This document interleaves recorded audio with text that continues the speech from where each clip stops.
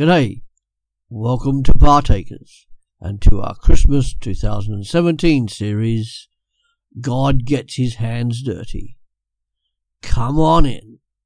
And today we're talking about the Messiah's encouragement in Isaiah chapter 51 verse 9 to Isaiah chapter 52 verse 12.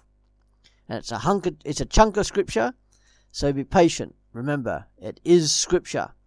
Starting at verse 9. Awake, awake, put on strength, arm of Yahweh. Awake as in the days of old, the generations of ancient times. Isn't it you who cut Rahab in pieces, who pierced the monster? Isn't it you who dried up the sea, the waters of the great deep, who made the depths of the sea a way for the redeemed to pass over?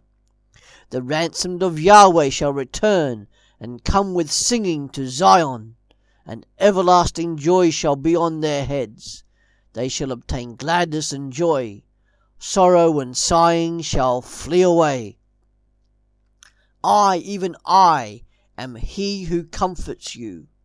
Who are you, that you are afraid of man who shall die, and of the Son of Man who shall be made as grass, and have forgotten Yahweh your Maker, who stretched forth the heavens and laid the foundations of the earth, and fear continually all the day because of the fury of the oppressor, when he makes ready to destroy.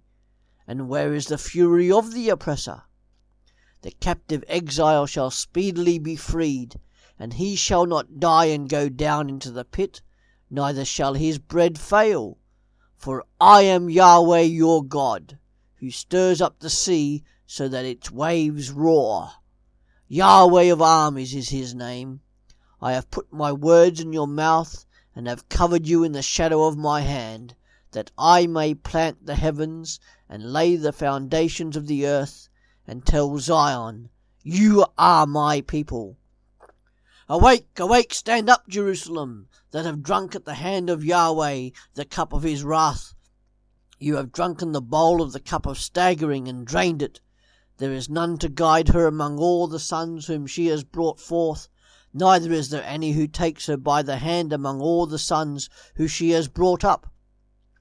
These two things have happened to you. Who will bemoan you? Desolation and destruction, and the famine and the sword? How shall I comfort you? Your sons have fainted. They lie at the head of all the streets, as an antelope in a net. They are full of the wrath of Yahweh, the rebuke of your God. Therefore hear now this, you afflicted and drunken, but not with wine. Thus says your Lord Yahweh, and your God, who pleads the cause of his people.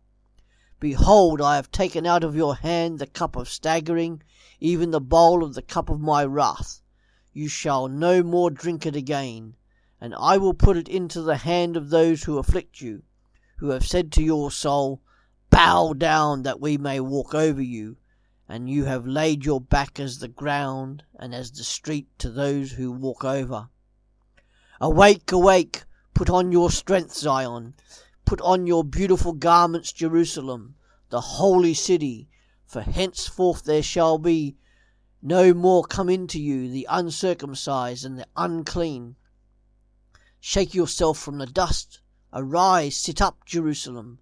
Release yourself from the bonds of your neck, captive daughter of Zion.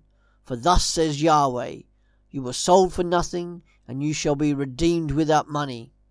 For thus says the Lord Yahweh, my people went down at the first into Egypt to live there, and the Assyrian has oppressed them without cause.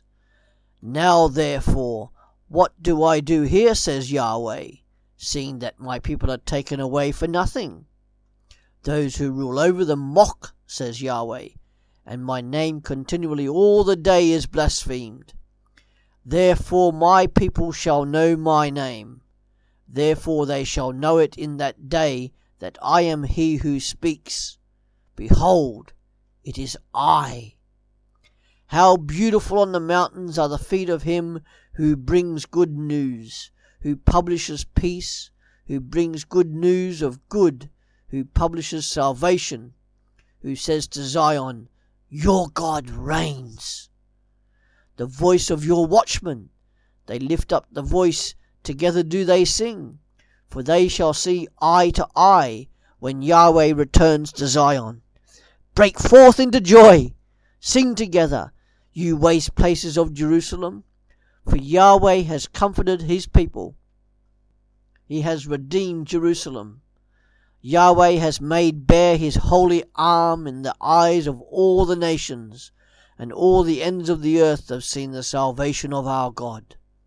Depart, depart, go out from there, touch no unclean thing, go out of the midst of her.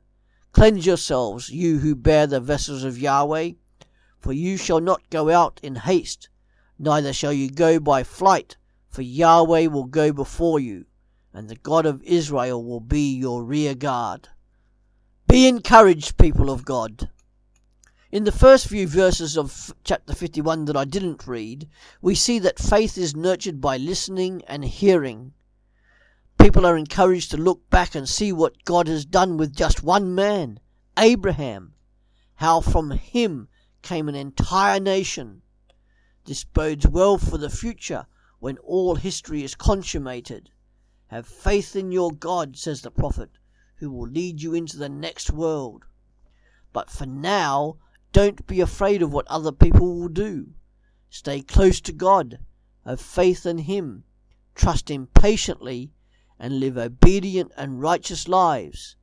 For as verse 6 says, my salvation shall be forever, and my righteousness shall not be abolished. Then we come to a mounting anticipation, almost with bated breath, as Isaiah writes. Quickly the phrase, awake, awake, is repeated, as if to give a sense of urgency. The exodus from Egypt, an event remembered well by the nation of Israel, and alluded to in verses 9 and 10 of chapter 51, will be surpassed by a new age of righteousness at the end of time. All those ransomed by the Lord, those set free by God, will enter the city of God, with joyous singing which will be their crown. Sorrow and sadness will no longer exist. Gladness and joy will be triumphant. Hallelujah! Despite many obstacles in the way, the Lord God will reign triumphant. His Messiah, his servant, will deliver you. His servant will be triumphant. Wake up! Note that the people themselves are to wake up, not the Lord God or his servant. All that will be fulfilled is not waiting for God, but waiting for people and their spiritual inertia. It's their unwillingness to be obedient to God that is stopping the fulfillment of history. While Isaiah is clearly eager, it seems the nation of Israel is not. They have forgotten about their awesome and almighty God who created the heavens and the earth. So Isaiah shouts out, wake up! I am your God, and you are my people, is to remind Israel of the covenant that exists between themselves and God. It is a covenant that signifies relationship, care, and commitment. Israel may have forgotten this, but God had not. God is in the relationship. He is trustworthy and faithful. So therefore there is no need to fear. God's commitment is faultless and worthy of obedience. This commitment deserves active obedience on the part of the people of Israel, and not their overwhelming spiritual laziness and inertia. While overwhelming fear inhibits and destructs, the love of God frees and forgives. Isaiah urges them to live an active and obedient life worthy of their freedom, and not a life of spiritual inertia and rebellion. One last time, Isaiah urges action when crying, awake, awake, in 52 verse 1. Salvation is near and coming quickly. Are you ready? Be alert, people of Israel, and live as if you are the freed people of God, and not as if you are rebellious captors. Be ready, just as your ancestors were the night before the exodus from Egypt commenced. Be expectant and ready. One difference to note between the exodus and this one in the future. With the exodus, the Israelites took what they could from the Egyptians: gold, silver, jewelry, and clothing. This time, everything unclean will be left behind. And all this bears in mind the servant who as a king dispenses justice and as a prophet speaks for God, will usher in this new period. When Isaiah writes in 52 verse 11, "Depart, depart, go out from there," he must be urging people to respond to the servant. Respond by living a holy and righteous life of obedience and dependence to God as one who is on a lifelong pilgrimage. Stop rebelling against him and love him who first loved you. And where is Jesus in all this? Jesus, during his earthly ministry, always urged people to be active in obedience to God. Jesus himself comforted the lonely, the oppressed, the weak, and the poor. He urged people to come back into relationship with God. With a sense of urgency, he told people to be ready and alert for the day when history will end. Jesus urged his listeners to be spiritually awake. Jesus said in Matthew 11 verse 30, "For my yoke is easy and my burden is light. Come to me." Jesus, who remarkably stated in John 8 verses 34 to 36, "I tell you the truth, everyone who sins is a slave to sin. Now a slave has no permanent place in the family, but a son belongs to it forever. So if the Son sets you free, you will be free indeed." When Jesus Christ, the Son of God, the servant king, comes back, he will come back like a thief in the night, with surprise, for nobody knows the hour. But for those who love and trust in him, it will be a day of monumental gladness and awesome joy, because their king, their servant king, will have returned to gather them home. This Jesus, who in Mark 1 verse 15 issued these words, "The time has come," he said. "The kingdom of God is near. Repent and believe the good news."